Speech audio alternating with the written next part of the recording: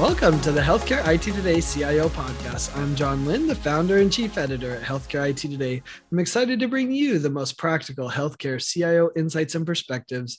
We know your job is challenging and we want to help you be more successful. And today we have a special guest, an award winner. So we're going to talk about his award winning, but we're here with Dr. Tom Selva. He's CMIO at University of Missouri Healthcare. Welcome, Tom. Oh, thanks, John. I'm happy to be here. Yeah, so I want to dive into the award, but before we go there, tell us about yourself and Missouri Healthcare. Yeah, sure. So I've been the CMIO at University of Missouri Healthcare for 10 years this year. Been here 33 years. Actually came here to do pediatric training with my wife, who's also a pediatrician. Still in practice. I think that's critical to be successful in this role. Was one of the original decision makers on purchasing Cerner as our EHR back in 1995, I believe, and then was medical director of the clinics when we did our ambulatory rollout, and I was in charge of that. That's how I ended up in this role as CMIO. In this role, I'm also the medical director of the Tiger Institute for Health Innovation, which is our public-private partnership with Cerner Corporation.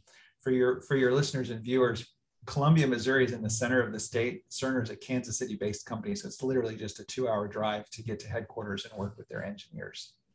Yeah, well, it's such an interesting partnership. I've talked to other people from the Tiger Institute, and it's interesting you've been there since the beginning. I mean, what an evolution we've had come, right? I mean, I think 10 years ago, we were saying, should we do EHR?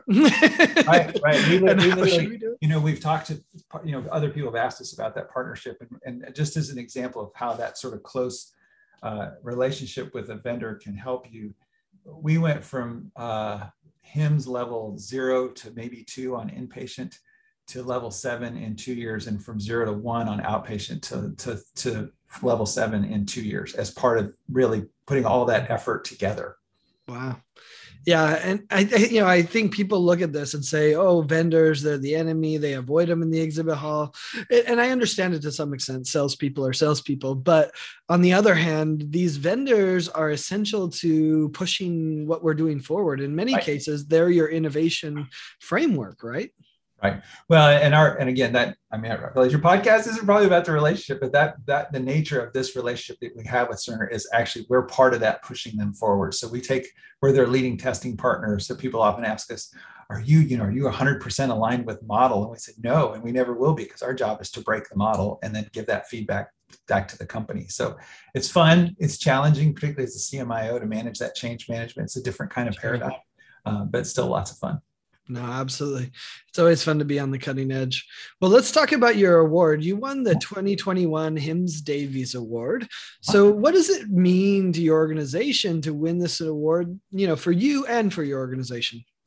Yeah, so it's the second time we've won this award. We won it back in 2017, I believe, 2017, or might have been 2015. The first time we went to apply for this award, we didn't win it. Actually, it was a sort of a moment of shame for us as an organization, because we approached it like an IT project, right? We did not really think about it the way we probably should have. So I sort of came on in this role after that first application. And I remember sitting down with all of our team on clinical effectiveness and quality improvement, and quality improvement sort of been our DNA long before it was a thing. This, University of Missouri sort of always had that mindset. Mm-hmm. I remember in this large conference table, looking at everyone at the table, I said, look, with all that we're doing, if we don't have a story to tell, we all need to just leave and quit our jobs, because we've not done what we set out to do. But I think the real issue is, it's not that we don't have stories to tell. We haven't learned how to tell our story. Wow. And many HIMSS Davies Award winners in the past, the previous sort of construct, you had to show financial, gains over time, efficiencies, et cetera, and clinical gains. And a lot of award winners had gone from, not so great to great, because they'd implemented technology, standardized, procedures and policies, et cetera. We were already doing great. So we went from great to better, which is a smaller delta, right? So it's harder to tell that story. So when we won, I remember meeting with Jonathan French, and he and I have gotten to be friends over the years. And he said, you guys did a great job. I said, great. He goes, you had a great story to tell. And I winked at him and I said, we have a lot of other stories too. We just haven't told you those stories yet. Uh-huh. So, fast forward a few years down the road, and, now the criteria for HIMSS Davies are much more about clinical outcomes. It's less about your financials and, your meeting metrics. It's more, are you proving that that you can actually improve the care of patients through the implementation of technology. And we were able to do that. And part of the reason for that is that we have an infrastructure here where we had already, again, knowing that that's in our DNA, we have a leadership group that looks at what are the key priorities for our year in improving patient care and our quality metrics. We use Vizient as our North Star. We feel like those are important, not CMS star ratings or US News and World Report, but true quality metrics where we're measured against other academic healthcare systems. Okay. And so we pick 10 to 12 projects. We call them our PI, process improvement priorities. Insider baseball, we call them our North Star projects. And it's interesting that we've learned over the years, as we've done all this process improvement, that ultimately technology gets involved at one point or another. And early on, we learned that request to the IT staff and our architects was coming late in the project when they'd already felt like they'd solidified their process, right? And we couldn't do it. It was a massive build, it was a big customization. So we learned to embed our clinical IT architects in these process improvement teams very early to sort of help guide their thinking. If you're going to head down the technology implementation road, know that these are the tools you have so that you sort of build yourself into a place where you can be successful rather than paint yourself into a corner. Right. So with the HIMSS Davies Award this time, that was clear in every one of the three projects, the three case scenarios that we presented. The news alerts and reducing mortality and sepsis mortality, blood utilization reduction, and then improving screening for depression, fall risk, et cetera. All of those were clearly done with a clinical outcome in mind, engaging the clinicians early, and then letting IT sort of being the enabler. At University of Missouri, we have this mantra that we use all the time, and we share it freely. It's not copyrighted. Is that everything we do is clinician-led but IT-enabled. And I think all too often in health IT, it's an IT project. We don't have IT projects, right? We have clinician-led projects that IT will enable. And if you don't have a clinician to lead it, we're not going to do it because you're going to fail, right? It's just going to become sort of a pebble in someone's shoe. So I look at Davies as sort of like the Malcolm Baldrige Award for quality, in manufacturing. It's more of it's a good structure, I think, that any organization should use, right, to sort of guide how they're going to improve. And it's not about winning the award; it's about the journey to get there. And the award eventually becomes not a destination; it's a guidepost because your work is not done. You're just going to continue.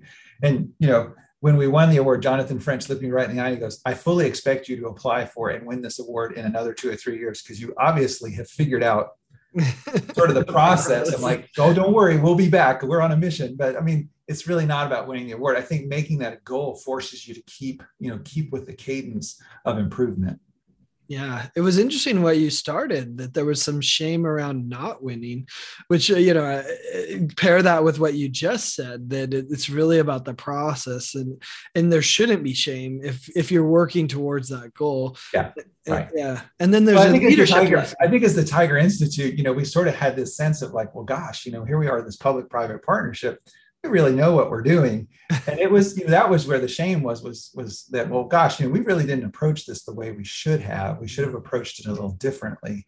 Sure. And, sometimes you sort of get off your game, and that sort of was a pause for us to say, well, let's regroup. And I think everyone around the table that first time when I said, look, if we don't have stories to tell, then we shouldn't have these jobs. And everyone sort of nodded their head and went, but we're doing, like literally everyone said, but we're doing all this great stuff. And I said, right. Mm-hmm. Problem is, we've been working to be, 33 years ago when I interviewed here for residency, the residency director said, do you want to go somewhere where they tell you they're great at this, or do you want to come somewhere where we're constantly getting better and you get to be part of that? I thought, Wow. And little did I know then as this, wet behind the ears intern in training, that's sort of the culture of the entire institution. And I've come to know that as I've moved up in leadership. Yeah. Well, I mean, there's a certain leadership lesson there around storytelling. So let's hear, what is the story? What did you do to win the award? What did the project include? What were the results? What is the story of your award-winning effort? Yeah, sure. So we looked at 3 areas that we thought we had done. I mean, amongst all the work we were doing, there are 3 areas. Again, with HIMSS, with the Davies Award, you have to show sustained improvement over often, sometimes 18 months to 2 years. It can't be, we had 3 months of improvement. They want to see that you've actually sustained it. So we had three areas that we looked at. One was, I'll tell you, the first one that HIMSS thought was very innovative, and they'd not seen this done before. And again, this is sort of how we like to look at the world, was we used clear usability heuristics on designing a tool that nurses could use on rooming patients in the clinic to assure that they were doing appropriate screening for, fall risk, depression, et cetera, if it was necessary. And in the past, you put a form in front of a nurse, they check it off. Often it's redundant work. They don't need to do it, or they forget to do it. Well, these become quality metrics. You have to do them. So we used just pure usability testing, A/B testing, different forms, getting nurses in to sit down, people looking over their shoulders, writing down, their, sort of the talk back as they're going through these, and designed a form with a little bit of technology in the background to assure that when rooming a patient, they know it needs to be done and it gets done. It's in their workflow. So we dramatically improved all of those screening rates so we could meet quality appraisers. Now, trying to equate that to, well, gosh, did you reduce the incidence of depression over time, suicide, et cetera? That's a little harder to pull out.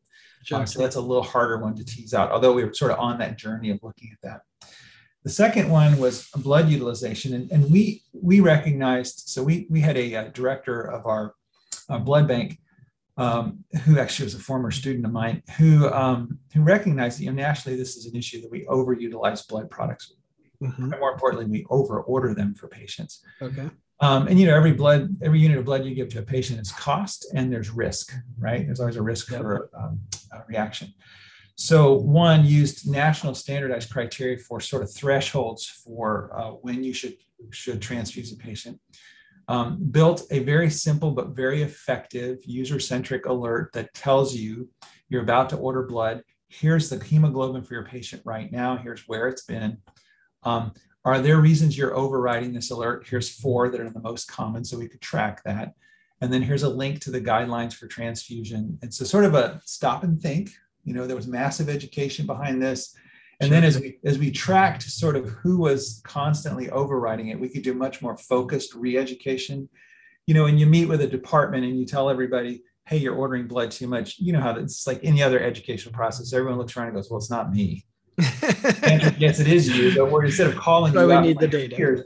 So this could be education that could occur in their office with the door closed. You're not calling them out in front of their peers. And so a lot of culture change, a lot of education, re-education, meeting with departments, sort of what we call the road show to get that momentum moving.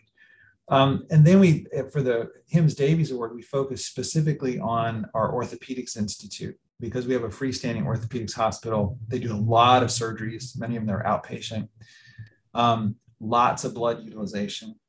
And so focusing on, if we do this effort, can we reduce their utilization of blood products? Now, there was one little niggle in there, and that was, well, what if the patient is already anemic before surgery? How do you get them sort of ready for surgery? So this, again, is an example of the technology was a small piece. It was really about the process and the people, as always. So one of the holdups was, if someone's anemic, how do I address that? Well, they need to see a hematologist, and there's a whole process to slow down. So with mutual agreement between the physicians and the hematologists, if we put in a simple order that said patient's getting ready for surgery, has anemia, that would immediately get them scheduled within the week. So the hematologist could work on what's the source of their anemia, how do we turn this around so that when they go to surgery, which is often elective in orthopedics, right? They're best positioned for success, and they don't need transfusion. So what we tracked over time was a steady decrease in the use of blood products. We eventually moved this alert to include fresh frozen plasma and other blood products, because we saw that it was effective.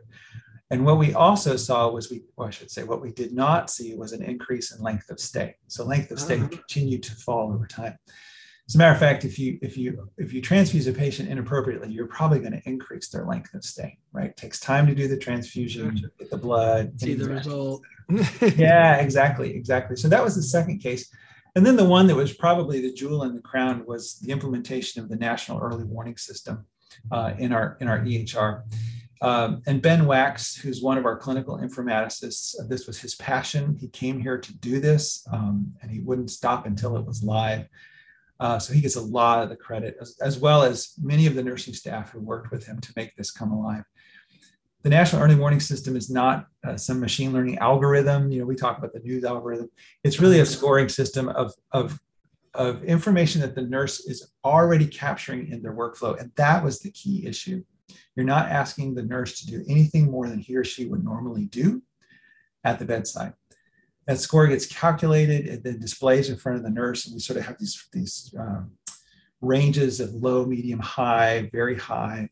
And based upon what range that falls in, an alert will pop up that they can't ignore. That will then guide the nurse through a protocol that we've agreed upon throughout the hospital. Here's what you do. Here are the things you can order. And this is when you call the rapid response team. And so that alert displays everywhere for providers, nurses. It's on the tracking boards. It's on the ER tracking board, patient status boards. But because we standardized the process and standardized the response and sort of made it our culture here, what we saw was the activation of our rapid response team, which we call our Tiger teams, because the university is right? Makes sense. That went up. Our sepsis-related mortality went down, which was unexpected because news is not a sepsis alert. It is an early warning that the patient is having decline. Doesn't tell you what it's from. What we found was that our SIRS alerts were not very helpful. And so news has now replaced that as sort of the alerting mechanism. Our Code Blue activations dropped significantly as our Tiger team activations went up. So we have had, our O/E ratio has improved, mortality rate has improved. And we attribute a lot of that to the news algorithm. We've now expanded that to the pediatric early warning system, which has taken I just had a reference call early this morning with another hospital where they've struggled that. We used a modified pediatric early warning system. So we're continuing. Again, a good project is one that not only succeeds, it's one that succeeds, and then you can spread it across the organization. So with news, we implemented it in the background for 2 years silently, constantly meeting with nursing staff and physicians. Are we over alerting? Is this threshold appropriate? Then moved it to one medicine unit. And then, okay, as part of our process improvement, we said, okay, can you move it to a unit that's different? And it works. Okay, if it works in 2 different units, we now think it's appropriate for spread. Let's talk about how we're going to do that. So now it's just the way we do it. I mean, we've even had requests for, can you use the news score as a means to determine if a patient can leave the ICU? And our answer is no, you still have to go look at the patient. So, but it also, one advantage too, is that it addressed the issue that more and more our bedside nurses often have 1 to 2 years of training. So they're not that seasoned 30-year veteran who can look at a patient and just tell you that patient's going to decline. Why? Because I've seen it before. They haven't. So this gives them a little more to say, it doesn't tell you what's wrong. It says you need to look closer, sort of, as I like to say, apply the machine between your ears, because that's incredibly well trained. And then because we know you may not have the experience of knowing what to do next, we're going to guide you through that. And as I mentioned to the hospital this morning, you do have to go through the other parts of the process of getting your executive committee, the medical staff, to approve that this protocol can be used by nurses to order a panel of imaging labs, fluids, et cetera, before the physician even arrives at the bedside, because that's, minutes matter. Right. Those are the 3 clinical stories that we used for him to win the award. That's beautiful. And the last one is super interesting. As someone who was in the hospital with my son, and the nurses came in and they would say, I'm not allowed to say this, but I've seen sick children and he doesn't look sick, which he wasn't. He ended up being fine. But right. But to your point, it's so interesting when they are. How do you scale that insight to someone that's new, right? So that's a really interesting approach that you've taken. Well, and we had, when you put the word algorithm in anything with HIMSS, it leads to a lot of, machine learning. And I had to keep, Ben and I both had to keep saying there's nothing machine in here, right? This is not machine learning. It's not deep learning. It's not random forest. It is simple scoring, a group of individuals at each institution sort of deciding where your thresholds will be. And then, you can nuance it. So on your progressive care unit where your patients are sicker, you're going to basically agree, we're not going to fire the alert until it's high or very high, because you're going to over alert and fatigue the nurse who already has a lower ratio of patients to take care of, because we know those patients are sicker. With pediatrics, it's a little bit tougher because, you have developmental issues, age-related issues as children change. So what's the norm? And so we've had to, of course, sort of tease that out over time. But so far, it's been working very, very well. Yeah. Sounds like, you've learned something that I've heard. I think I actually heard it first from the CMIO at UC Denver, CT Lin, who talked about, let's not throw out the baby with the bathwater, right? There's always exceptions in healthcare. Right. And it sounds like that's what you bumped into. And the process to manage those exceptions is the key to the success of this project. And, let's talk about it. We've known about sepsis for a long time. We know it's a problem. We have all sorts of data that says this is a problem. Correct. Exactly. Why has it been such a challenging problem to solve? Is it those exceptions that make it hard to really, address it in the system, or what do you see as the problem here? Well, I think, as we had in the conversation this morning, there's lots of factors. One is that you sort of you can't let perfect be the enemy of good, right? So you can put we have the St. John sepsis algorithm running in the cloud. Remember that these algorithms and sort of warning systems are only as good as the data that feeds them, right? So, we're fortunate here at the University of Missouri. We're very focused on, we're focused on technology. We're very technology enabled. We have tens of thousands of devices feeding our EHR live, right? So the bedside monitors feeding live data to the EHR.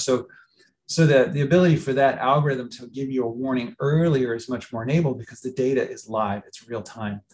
But many hospitals don't have that level of integration. So the nurse is rounding, they're taking vitals, they're putting them down. They may or may not have the time to put them in the EMR, right? So the algorithm is essentially blind to that data until somebody puts it into the system where it can see it, right? Yep. It's not unusual for nurses on busy floors, 4 hours later, they're finally having time to chart. Yeah. That's where the data gets in. And now the algorithm can tell you, hey, this patient's declining. Well, they were declining 4 hours ago, or maybe have declined since. So there's this gap. And so the algorithms, that sort of in the cloud works when the data is fresh and it's real and it's live. So we're lucky to have that. So that's part of the struggle. You have experience issues with your nursing staff, et cetera. So that's been part of the issue with dealing with sepsis. And then the other part of it is, every unit's going to be different, right? Do you want a sepsis alert to go off in, the ICU? And the answer is probably not, because you already know they're septic. That's sort of why they're there. Now, we do have the news scores displaying in the ICUs. It may not be alerting, but they're displaying because it helps. One is, again, it's just a reminder, you might want to look a little closer. Even though the patient looks fine, you might want to look a little closer. Two, in the ICUs, it can be amongst the many other tools that are out there, SOFA scores, Apache, all that. It's another tool to say, does this patient need to come into the ICU? Do we feel like they're really ready to leave?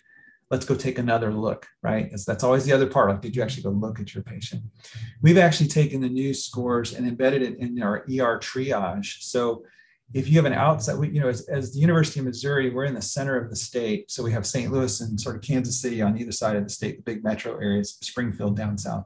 But we basically take patients from all over the state at many small rural hospitals. So they're calling to transfer a patient. If the news score is calculating in real time from the data they're giving you as you input it into the system, it gives you the opportunity to say, of all the patients waiting to get into our hospital, because we're fortunate that we're almost always full. We've been sort of bucking that trend that other hospitals are shrinking and we continue to grow. But it helps you decide, maybe I should take this patient before this other patient because they look like they're closer to clinical decline. During COVID, that helped quite a bit with sort of triaging who we could take, who the local hospital may keep a little bit longer while we tried to make room for their patient here. So it has lots of applications. And again, it's all about sort of managing the people in the process, right? The technology is just there to assist. Yeah. So let's dive into that a little bit more and maybe expand the conversation a bit, talk a little more broadly, not just these specific HIMSS Davies Award projects, but kind of more in general. What do you see as the role of a clinical informaticist in really kind of the transformation of healthcare? I think we're seeing that in a big way. COVID prompted a bunch of that, right? And saving lives. And how will that continue to evolve? Yeah, there's been a lot of chatter on the AMIA sort of news groups and texting channels about the clinical informaticists, what's the role they're going to serve, and should they be forced to do a fellowship? They still have my colleague and I both here. So one of our group here was already a board certified clinical informaticist when he joined our team. The other two of us weren't. So we made it a stretch goal one year we're going to go get, we're going to grandfather in. Could we have gone back to do a fellowship? No, because I think my wife would have just shot me dead if she's like, your salary is going to go down to what for 2 years as you're a fellow? Like, not going to happen, right? Yeah. So because I think that we have to give credit to those like me and some of my colleagues who've been at this for a long time. There's that is your fellowship, right? But what's the role of the clinical informaticist? And I think it varies, and this applies to whether you're a CMIO or not. That, as I was explaining to a group from overseas this morning, that you're in many ways, you're the Rosetta Stone, right? To say that IT and healthcare are not two separate things, they're one and the same. If we step back for a minute and think about what do we as healthcare providers do, whether you're a nurse, doctor, respiratory therapist, doesn't matter, right? We are data consumers. It has always been that way. Whether that data is you give me a history, and it is true, if I listen long enough, you'll just tell me what's wrong with you, or the data is what I got from the physical exam, or your vital signs, or laboratory, or imaging, it's data, right? So as IT sort of came in, it was uncomfortable because we had to get rid of paper. I'm old enough to remember paper, and it was not cool, right? It was not cool. Where we've arrived is that we have to be able to manage that data. That's part of our job, and technology allows us to do that. The technology early on was junk, and it's gotten a lot better. I think we can help with that. But I think where clinical informaticists can really help is to look, knowing as a clinician what you're trying to accomplish with the patient or your outcome or your process. You can look to the technology and say, here's how technology can make that better. But as a clinician, I can also say, here's where some of our bad habits are just getting in the way, and we need to change. We can't, I'm going to talk to the health staff officers this evening about something. It's like, we can't keep doing the same thing and think it's going to get better. I think Einstein called that the definition of insanity, right? So if we're going to solve a problem, here's the technology that can do that. Let's all acknowledge that we are going to have to change in order to bring this technology to bear for the better outcome of our patients. And hey, by the way, it'll make your life better too. So I think that's where the clinical informaticist really can shine.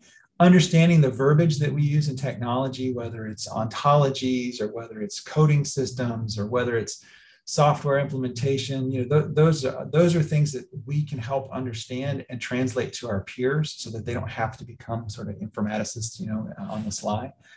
But at the same time, I think it's important, and doing this is not easy, that you also have to stay clinically active, because you can say, I went to medical school, I did a residency, I practiced for a few years, I did this fellowship, now all I do is informatics. But if you don't keep your hand in the patient care world, eventually you're not truly going to be able to understand what that means. It's not easy. I mean, I still see patients 3.5 days a week. I have this large practice that I sort of gave up to take this job, and my patients don't know that because I do a lot of virtual care through our EHR and messaging and all that. And it's hard. It's hard. In our C-suite, I had this conversation one day when a meeting got scheduled when I was in clinic. And I remember saying, I've been in clinic on Monday for 33 years. That has not changed. I said, and we have other physician leaders in this hallway, but I am the only one, along with my 2 colleagues, who are never off service. That's important to consider, right? If you're a hospitalist, you're on service, you're off service. We are never off service. And so that's hard, but it's important because the colleagues that I have to represent understand that I'm eating the same dog food I'm asking them to eat, right? And I won't ask them to do something I haven't suffered through first and tested and sort of made sure it's going to work. So I think clinical informaticists, depending whether you're a nursing informaticist, your RT, whatever, and we're sort of expanding our team here. We're still on that journey. They bring incredible knowledge to bear that allow projects, again, IT enabled, to really succeed. Yeah. I think it's interesting also that experience you have of being in the clinic and being, in the trenches with them, right? Right. It changes the conversation. A simple example I heard early on, it was kind of this situation where clinical expected perfection from IT. And then, I saw someone reframe it and they said, you know what? care for patients has always been doing the best care we can with the limited information that we have available, whether it's the history they shared or didn't share, or whether it's, whatever other information, we've been treating patients forever with limited information, and yet we kind of expect IT to be perfect. And so, that's been an interesting challenge, and someone that's on both sides can help bridge that gap. Right. And I think there's a tendency even in our society that technology is going to solve everything, right? And that we do face a challenge with, as we've called them digital natives for a long time. We can't call them that anymore because like everyone's a digital native. We're all digital natives. Guys with sparkle in their hair like me are totally not going to not be here anymore. But there is a little bit of a reliance to say, because the system said this was okay, it's okay. It's sort of like I sent you an email, and because I sent it to you, we had a conversation. Like, no, this is a conversation, right? I attended a presentation at, was at HIMSS from the Children's Hospital in, I think it was Colorado Springs. It was beautiful. It's beautiful. People, your listeners should download it, where they looked at clinical communication and they recognized that we live in a society of asynchronous communication, right? Texting sort of has become the way, right? Unfortunately. And so they sort of codified as their standard for the hospital staff there. And they have this beautiful matrix of, these are clinical situations, and these are the appropriate forms of communication that can be used. And, at some point, it's the only communication that's appropriate is eyeball to eyeball with a nod and an acknowledgement verbally. I heard what you said, because we can't keep relying on sort of technology to be the answer when medicine is an inherently human endeavor. And at some point, the best care is two humans talking to each other, or two humans caring for the patient talking to each other and not relying on the technology. But I, as an attending physician in an academic medical center, I always say, when we complain about the resident's behavior, we have to understand that's our fault. Our job is to teach appropriate behavior. And much like parenting, here comes the pediatrician in me, right? If mom and dad do it, then it must be okay, right? So we also have to model the appropriate behavior. And the old adage is true, you are what you tolerate. So probably not something you want to put in your podcast, but I think that's part of technology, right? Is we have to also, as clinical informaticists, understand when that is not a solution that technology should be applied to, right? That is an inherently human issue, and you need to solve that with process and culture and not stick technology. Yeah, it's a balance, and that's what informaticists have to do every day. Right. Exactly. Cool. Well, as we wrap up, we like to end with some career advice, career perspective. So for you, what's the most interesting piece of advice that you've learned and would share with other CMIOs or possibly aspiring CMIOs? I would say, I ended up in this job because I think that when opportunities present themselves, if it's something that interests you, do it. If it's not, don't, right? Don't do this because it's a leadership move. It's a hard job. You're going to get called a lot of names. I keep a list. Trust me. When people use them, I'm like, that's number 42. I already have that one. Come up with something.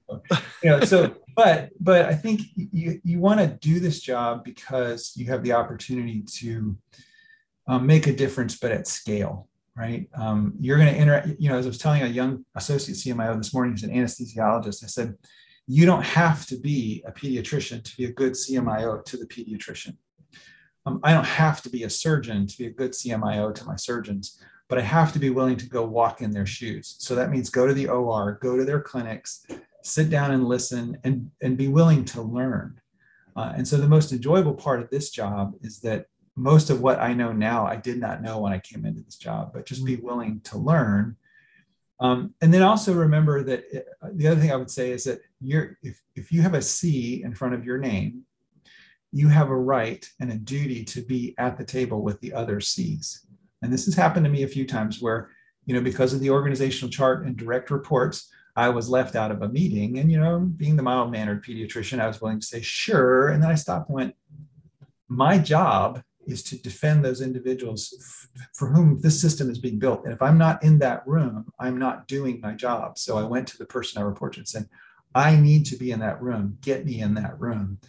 And, it wasn't like a big battle. It was just more of my sort of overcoming my wow, am I supposed to be there? So that is not always the case in organizations. And I think it's important that CMIOs know that, and they make it clear when they take the job that I'm going to be included in I'm part of the leadership team. So make sure I'm included in those discussions. Yeah. Great advice. Tom, this is an excellent discussion full of insights and perspectives. And thanks so much for sharing all your experience and wisdom and knowledge with our audience. And thanks everyone for watching and listening. If you want to find more great healthcare IT content like this, be sure to check it out at healthcareittoday.com and search for the CIO podcast by Healthcare IT Today on your favorite podcasting applications. Thanks so much, Tom. All right. Thank you. Have a great day.